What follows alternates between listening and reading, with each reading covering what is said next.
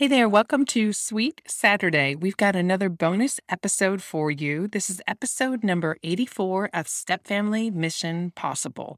This builds from episode number 83. So if you want the short version, check out Thursday's drop, episode number 83. If you're looking for more about the many stages of grief, listen in to today's guest expert. Meet Dr. David Knapp, father of 8, grandfather of 28, teacher, and author of I Didn't Know What to Say. David has a deep desire to empower others in the grieving process. He confidently teaches others how to care for people dealing with loss.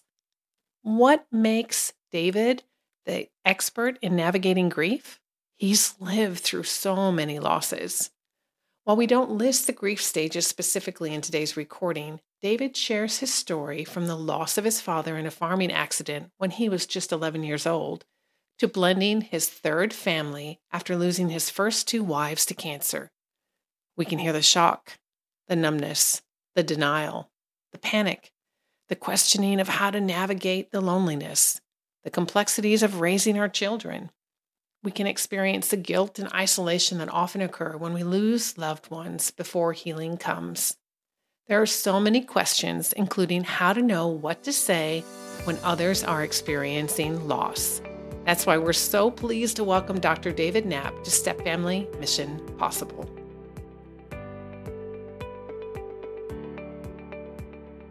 Hey there, you're listening to Step Family Mission Possible, the podcast for step families with a focus on step family couples building their legacy together. We know that blending families is hard, and your hosts, me, Jen Rogers, along with my husband Bill, are determined to make it easier. It's time to turn step family chaos into step family mission possible together, so you can stop feeling that pit in your stomach on transition day and start celebrating all the reasons why you are exactly in the right place right now.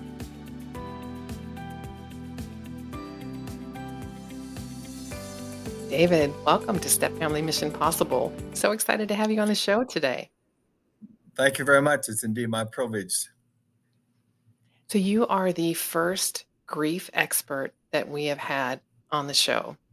And when I say grief expert, I mean someone who recognizes the importance of reaching out to people who are hurting. And we know in blended families, there's a lot of hurt that kicks off the new family relationship.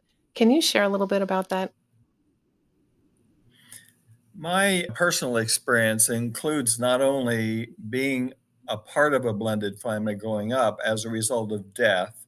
My dad was killed in a farming accident, and then my mom remarried. But then also my experience in blending myself was as a result of death. My first wife died.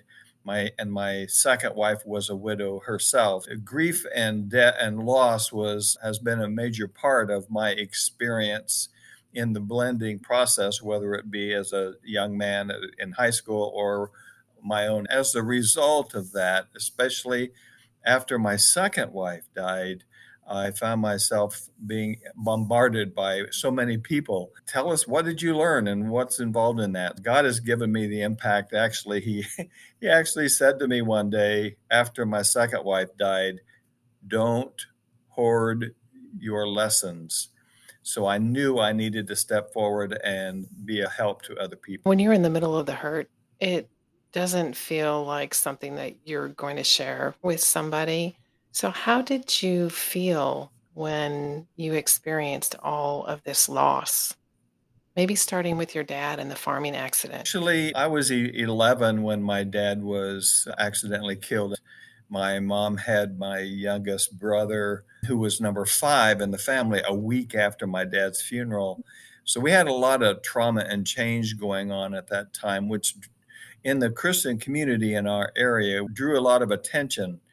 And so there was actually, I believe, because of my mom's grief that I observed and participated in actually some.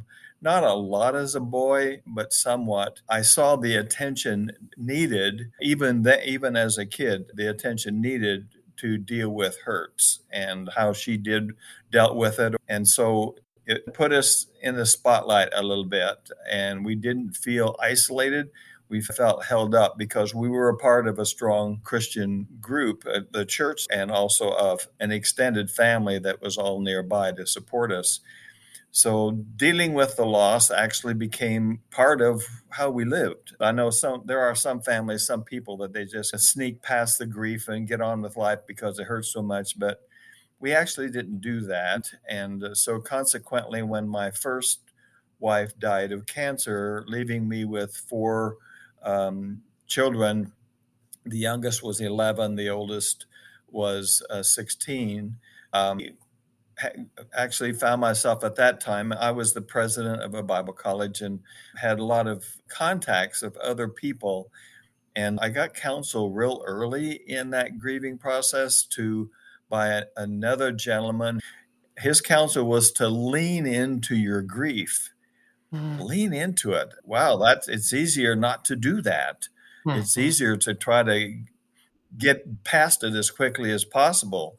And he says, no, you want to be on the other end of your grief. You want to be whole. You don't want to be someone who's just grinning and bearing it. So I had good counsel and good advice. So whenever it came time for us to blend, my second wife and I to blend, she too had similar experience of grieving well with a lot of support around her.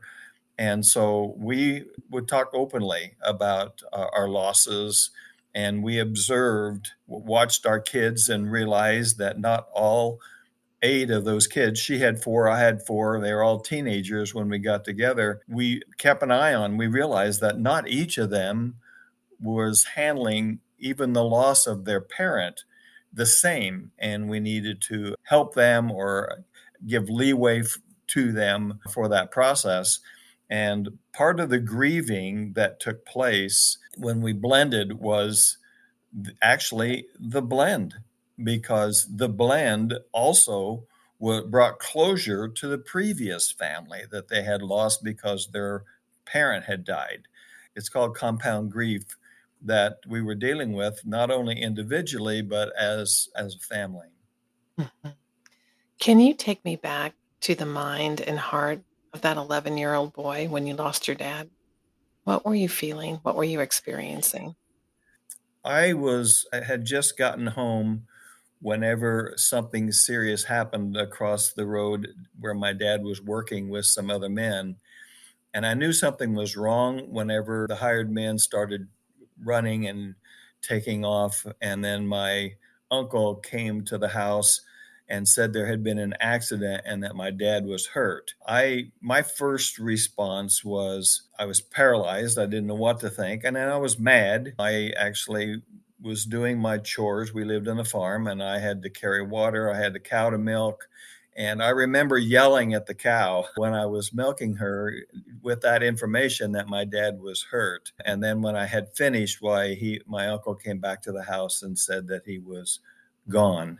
My mom's response was she broke down and fell on the bed and sobbed. And I'd never seen anybody do that before. And so it was almost like my feelings were overshadowed by hers. And life actually, in my mind, was chaotic after that because and kids oftentimes find security in things being consistent, and our life turned upside down, and it was unnerving. But I have to admit now, as an adult looking back, that 11-year-old boy didn't know how to grieve. And so my any grieving was just a sense of emptiness and loss.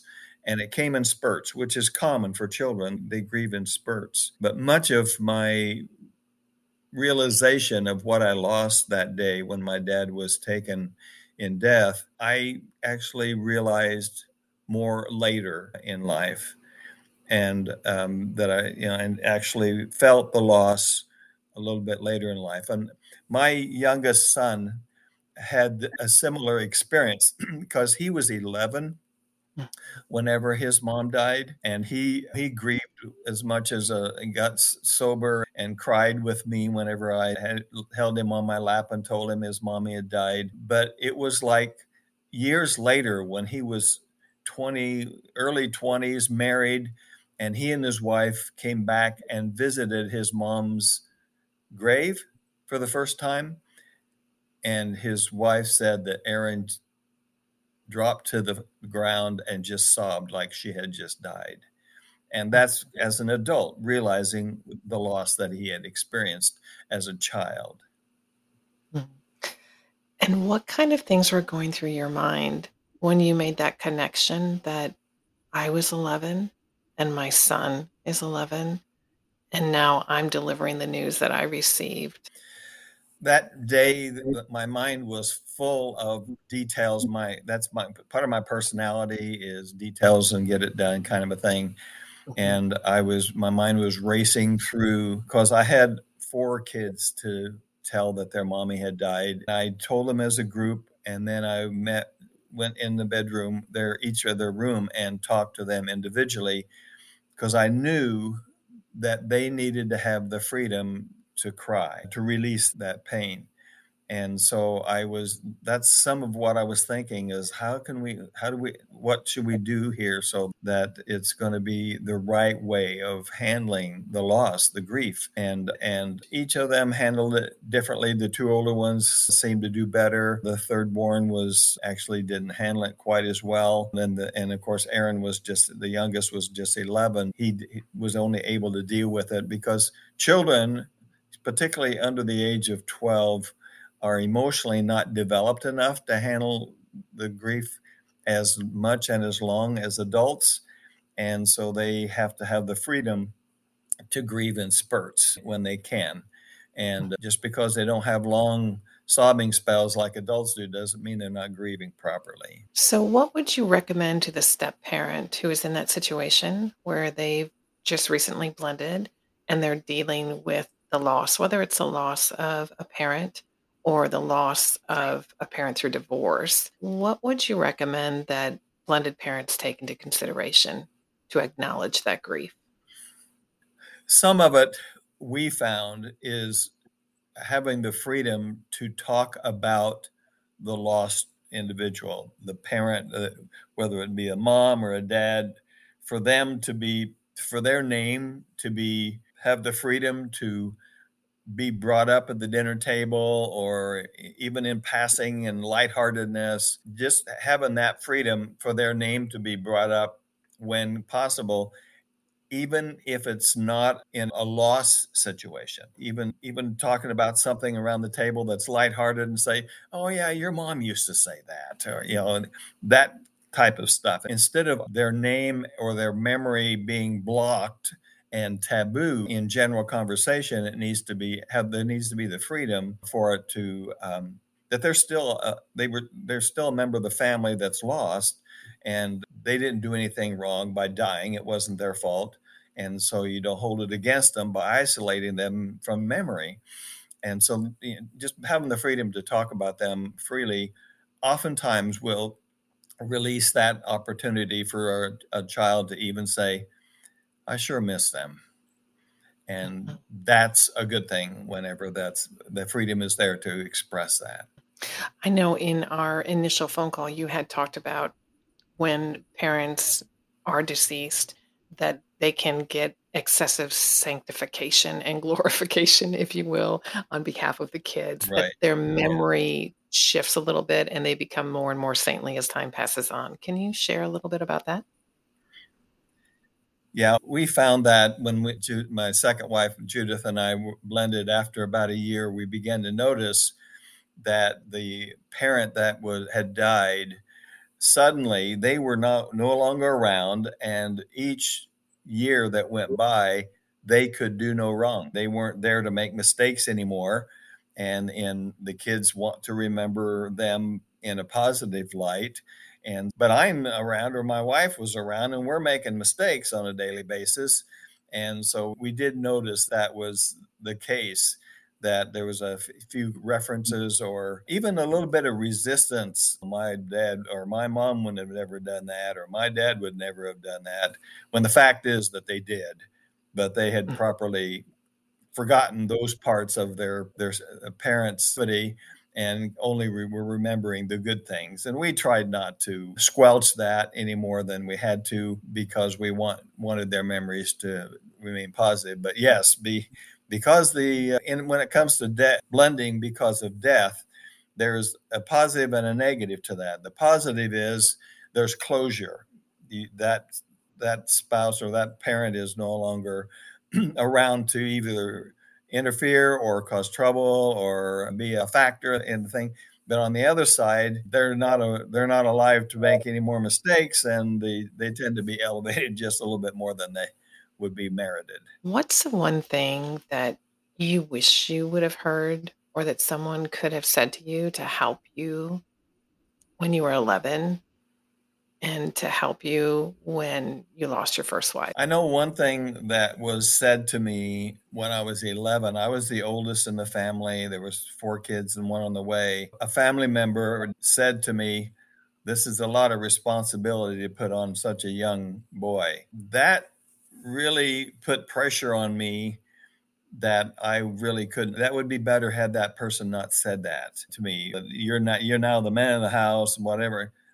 11-year-old boy really couldn't handle it. And because of that, in a sense, I lost some of my childhood freedoms as a 12, 13-year-old boy, because I had this in the back of my mind. I'm now responsible for this family.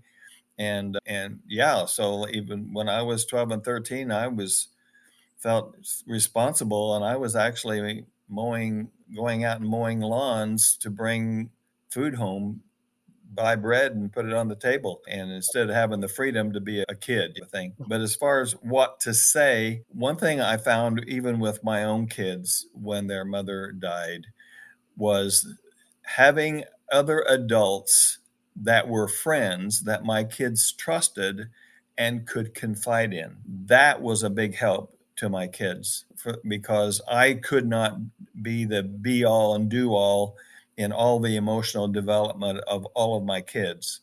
And it was a big blessing to me and my kids for there to be other adults around them that would once in a while put their arm around them and say, "Do you miss your mom today?" And they could look at him with a tear and say yes. And that seemed to be a blessing that I didn't anticipate. But as far as what someone would say to me the day my wife died, I don't know. One of the things that I concluded, I did not know a human could hurt that bad, meaning that deeply on the inside. I saw my mom go through that, but I didn't know what it meant as a kid. But as an adult, when my wife took her last breath and the uncontrollable sobbing began, I had no clue that was a human experience that I had, because I'd never experienced that. And so that was all new to me, the depth of pain and that grief was. And so consequently, about, I don't know, 2 or 3 weeks into the process, I found myself wandering around the house like a kid looking for a pacifier and feeling like there's something missing here. I began to realize I need to talk to some people. What's going on here?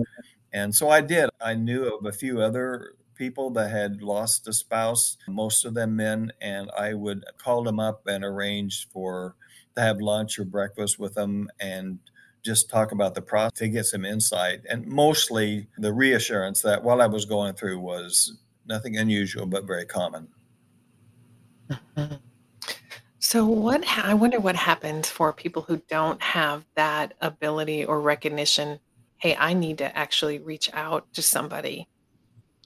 How can we, who are aware of the situation, how can we help someone recognize that it would be good for them to reach out? What kind of things could we One do? of the things that has driven me to actually start a ministry called Grief Relief Ministries was for that very thing. I had so many people come up, particularly after my second wife died, and say, "Dave, I have no clue what you're going through. I didn't even know what to say to you." And I thought, I do. I know what you could have said.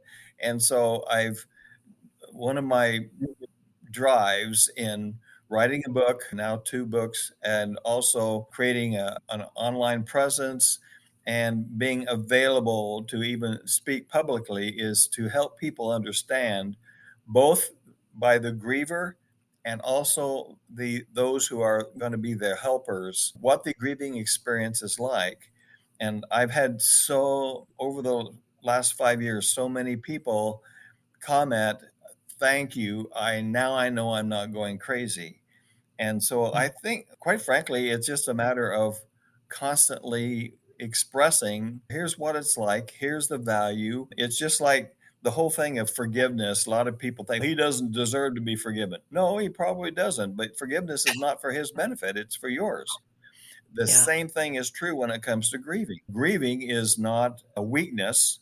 If you cut your arm, you're going to watch it so it doesn't get infected. You're going to clean it. You're going to put a Band-Aid on it. You're going to take care of it. Your heart's broken, and that needs to be tended to too. And that doesn't make you any less of a human or weak in any way, shape, or form.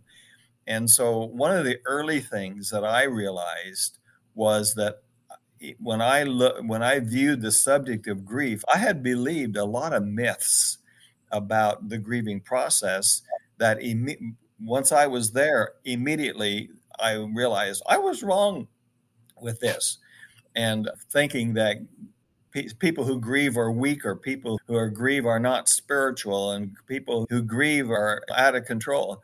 I realized that's like saying somebody who pulled a muscle is faking it. No, it was real, and grief is real, and there's nothing, and everybody grieves differently for sure. So what we can do, I believe, is just whenever it's appropriate to always be saying grief is normal. Talk to somebody that can help you. If you got a real bad case of the flu, you'd probably go to the doctor. Okay, now you've got a heart that's got a problem, get some help. And just constantly out there encouraging, letting people know. Because the thing of it is, being in a position where you're grieving, you can't predict that. Usually, sometimes you can, but sometimes you can't, because when sudden death happens, you weren't prepared for that. And my wife and I were 41 when she died. Dying is not something that's normal for 41-year-olds. And who knew what for me to plan on knowing how to grieve? Yeah, she was sick for 7 years, but we always lived with hope, which is a good thing. But anyhow, so I think we who understand, like Corinthians talks about, saying that let your grief be a help to others. The comfort that you have received, give it to others. Yeah, I know that there are several pastors who listen to the podcast. So can you share a little bit more about the course that may be helpful for them? Okay, on my website, I have a course that's available that you can take online. It's actually 8 hours, broken down into small snippets of about 20 minutes each, that covers a vast subject matter on the grieving process, everything from the basics to different topics like grieving, losing a child, children grieving, losing a job, changing ministries, changing cultures, what it's like, even suggestions on how to help and whatever. And it's a course that you sign up for. There's actually a small cost for that. And it's actually at the seminary level. I actually prepared that for a seminary, and they're still using it today, I believe. But anyhow, it's available there, and you can listen to it at your leisure over time if necessary. And it would be like very helpful in a vast understanding the grieving process, and therefore, by this understanding, able to help people. Because I've had pastors come up to me after I've spoken and lean over to me and says, Dave, I have been doing funerals at this church for several years, but none of my training, the college I went to, a seminary I went to, didn't give us any training on how to help people with grieving. Do you have anything? And the answer is yes, that's available. Okay, that's fantastic. Thank you for that. I'm curious, when your second wife died, what emotions were you experiencing? Okay, my second wife, I actually see my first wife had cancer for 7 years, and finally the doctor said she needs to go home now. But they did indicate we've seen someone in this state live for 7 months after getting to this point. She didn't live that long. She lived a month and a half, so it was a surprise. And she and I didn't talk very much about her death, and it probably should have, but we didn't. My second wife, however, was undiagnosed. We knew something was wrong for about 5 years. Went to a lot of doctors. They never found anything. It was pancreatic cancer, so it was one of the most difficult to find. And so finally, whenever the cancer was identified, it was stage 4, and she died 3 months later. During that 3 months, we talked about and literally grieved her death. So there was some grieving, some pain going on. I watched her grieve her own death. And then, of course, I'm hurting. And I had lots of people ask me after my second wife died, was it easier or harder after your second wife died? And I have to be careful in how I answer that. But in reality, it was harder. It was harder because, number one, based on my experience from my first wife, I knew how bad I was going to hurt. I knew the depth of pain that I was in for. And that made it a little bit more difficult, where with my first wife, everything was a surprise as I went. But also, after my second wife died, both she and I had experienced death. And then as a result of that, our emotions and our ability emotionally was deeper.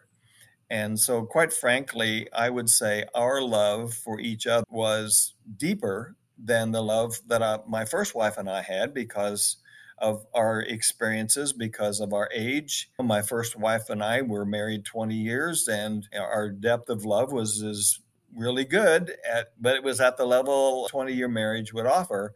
But I bring that pain into a second marriage, and then we were able to love even deeper. So our love level was deeper, so the pain was actually deeper at that point.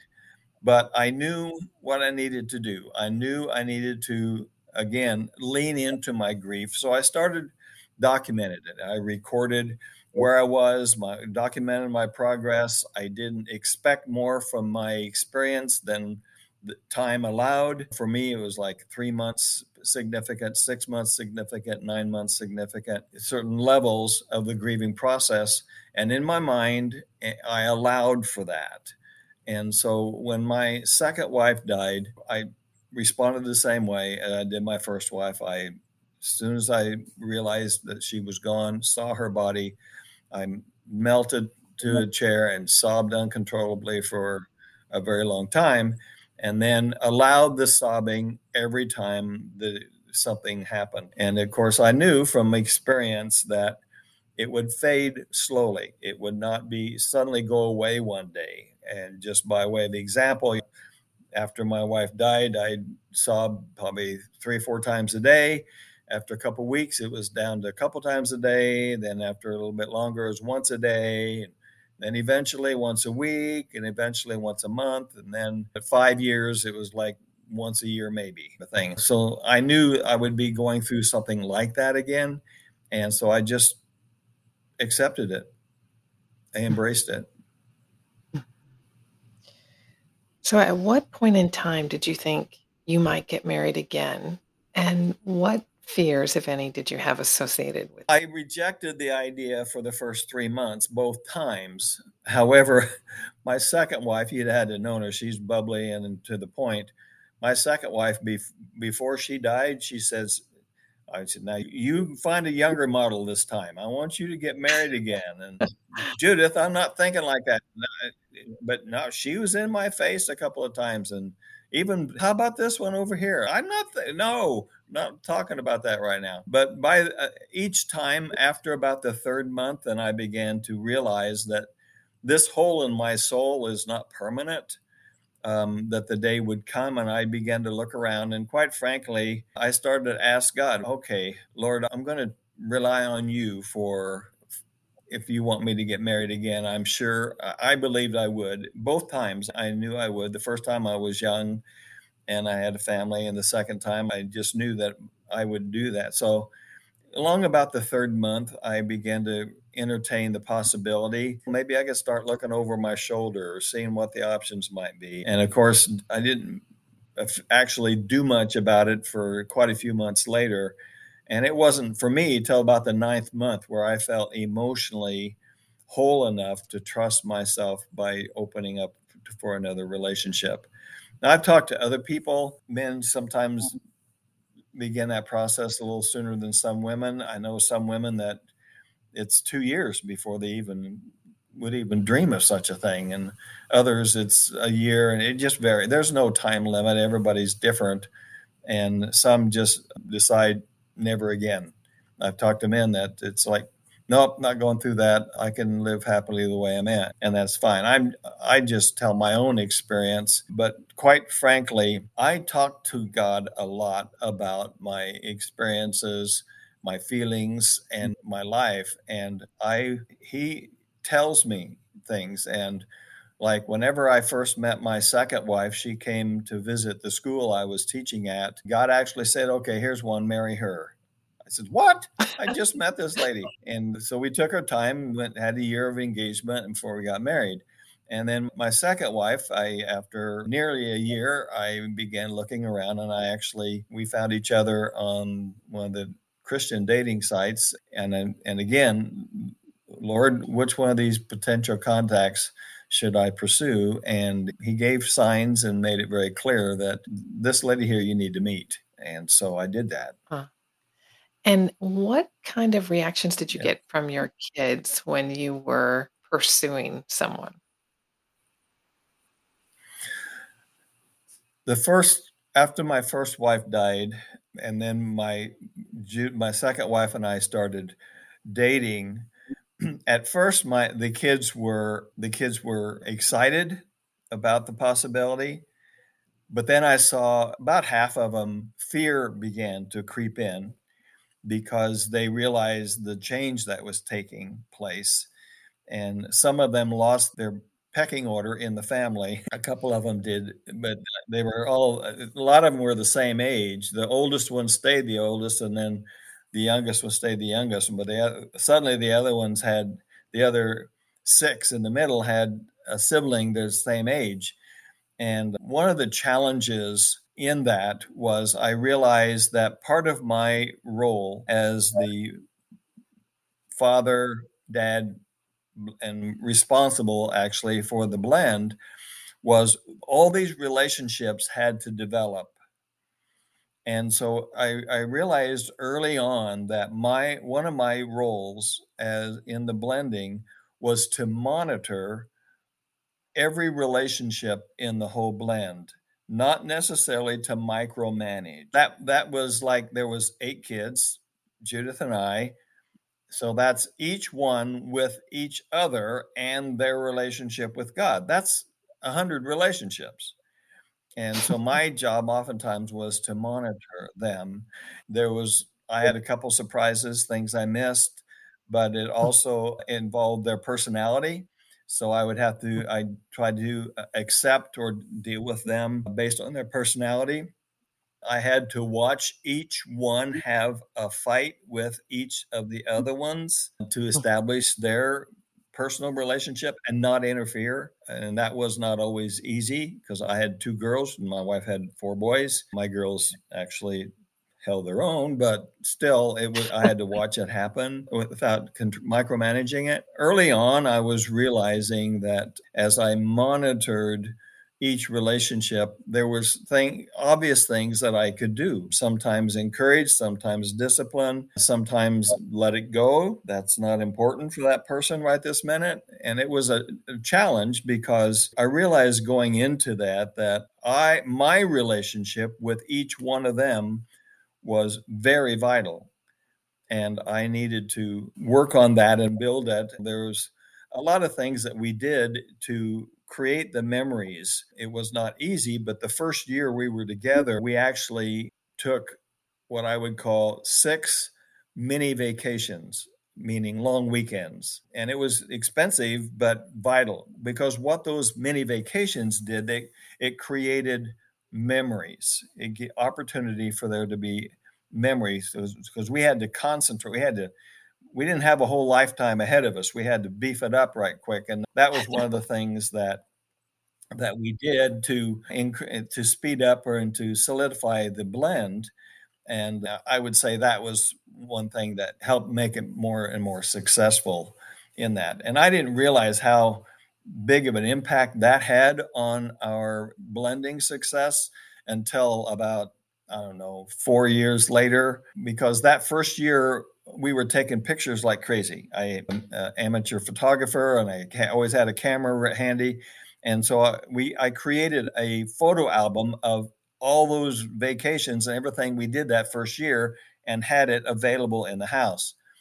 When I saw the younger ones, when they were in high school, bring their friends home and pull that photo album off of the shelf and show their friends and say, "This is our family," I knew that I realized the success that had created in the family. The relationship is key here. And so there was some, if I could say, compromising I maybe had to do a little bit. I remember one of my kids rebelling because of that, compromising. And the subject in this particular case was the type of music that was allowed in the house. My second wife's boys had not had much guidance in that. She wasn't able to do that. So they brought some of their music that I wouldn't allow before. And suddenly I didn't say anything about it. And my kid says, "Hey, what's going on? The rules all changing here." I knew that battle was minor compared to the big picture. Yeah, I could not do anything about that particular, create a rule there, because the relationship wasn't built yet with them, because they're like 16. And for me to say, "Okay, you're not allowed to listen to that anymore," would have done nothing but cause rebellion. It was more important that I gain a relationship than I fight that particular battle. So, if couples are getting ready to blend, what advice would you give the spiritual leader of the household? I'll tell you another story. One time, my wife needed the aid of a chiropractor. A friend of ours recommended this particular chiropractor. And so we went to him, and it turned out that he was in the throes of blending families. There were 6 kids involved in his blend when he realized our story. And he looked at me and he asked me that question: "What would you tell me?" I started with the part about monitoring relationships. I says, your role begins, of course, in not being a fake. You have, because your new family, they're going to be watching you, and you yourself have to remain consistent with your walk with God. You can't suddenly become less or more than who you are. Your relationship with the Lord needs to be constant. Because I've known some that actually put their heels in and feel like, now I've got this big responsibility, I have to be more of a tyrant. No, that's not who you were. And that's not a definition of how God has been working in your life. You need to stay constant. And then the second thing I pointed out to him was the value of monitoring the relationship of everybody in the family, including each one's walk with God, and be available or even guiding, whether directly or indirectly, that particular person's relationship with the Lord.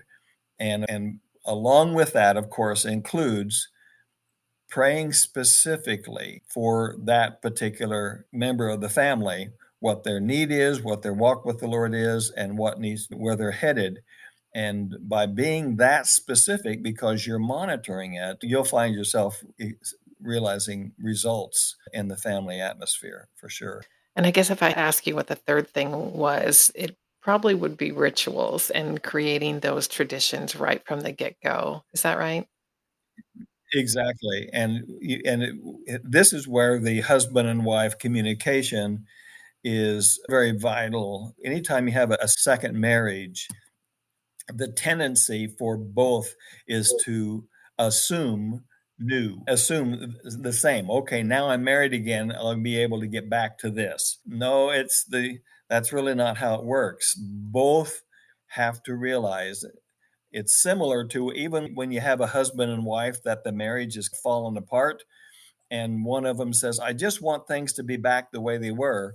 And my response to that is, no, you don't. That's how I got to where you are now. You have to start over. And so you have to have new. You're creating a new family, so there needs to be some new. So it the word compromise is too loose of a word. Okay, you have to communicate what would be something that we're both common with. For example, both of our both Judith and I had a quote unquote ritual that when everybody's home, that everybody sat down and ate at the table together. None of this coming through cafeteria style. The only meal that was cafeteria style was sometimes breakfast. Everybody sat down at the same time and had a meal. And both of our families had done that before, so it was an easy blend and it became a very important one. That's just a simple thing. Another one had to do with, of course, holidays, learning how you celebrate holidays and what's expected of those kind of things. And again, that's where our communication was similar because we had some holidays, but at the same time, having the freedom to maybe do things different. Yeah, just open communication between the husband and wife on some of those issues is vital. I'd even recommend, and I didn't do this a whole lot, even on some situations, we had family meetings and would discuss things as a group. And that was usually chaotic because I had so many, and I didn't do it a lot. But I've known of many that they found that to be very beneficial for the kids to at least feel like they had somewhat of a say. Even though dad's the boss, they still had somewhat of a say and they could be heard. Yeah, that actually is something. So we have memories of family meetings, and when we would call them, sometimes you could see that the kids would cringe because they were concerned about what was going to come up, no matter what we did, whether it was ice cream sundaes that went along with the meetings or not. But it definitely did help. We had a round table, so we all got around the table and we could see each other and just create space to process some of the challenges that they were experiencing. So we definitely recommend that in our coaching with couples, that you do sit down and you do have those family meetings. And we also recommend the meals as well. Even if nobody's really talking to each other or they're irritated with each other, they're physically in their presence. And we know when you're in the Right. presence of other people, there's definitely power in being present together. So what's your favorite thing about blending, would you say? One of the favorite things looking back about the whole blending process is the variety of life that it brought to me. I've often realized I'm pretty happy with the variety of outlook, the variety of lessons with people that I've experienced, and how versatile I can be because of my experience. And I often wonder, look back and think, had this not happened, would I have some of the same freedoms of acceptance of others or other ways that I have now had I not had this experience? And sadly, I possibly would not have, because see, now I'm actually in my fourth family. I grew up in a family the first 20 years. I had family with my first wife for about 20 years. I had a family with my second wife for about 20 years. And then now I've been married 8 years with my third wife. And all of those experiences have broadened my understanding, my awareness, my acceptance, and I feel richer because of that. As you were saying that, I was remembering how you had thanked your stepdad for how he had parented you, but that may not be as good as it sounds. Can you share a little bit about your experience with your stepdad? Not everybody has the same success blending families. After my dad was killed in a farming accident, 3 years later, my mom remarried, and she remarried. She married a 48-year-old bachelor who was an only child who had lost his dad when he was very young, and he was unsaved before they met. And so my mom and I led him to Christ. 6 months later, they got married.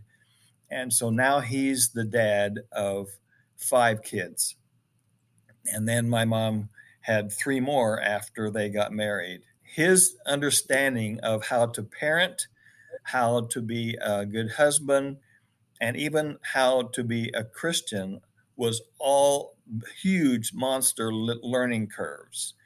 To be honest, he failed a lot. There was a lot of things that he did that didn't turn out well. But I'm observing, and I'm the oldest and have the closest to him, and he trusted me, and I was a buffer between him and the younger ones while he was learning, particularly the first year.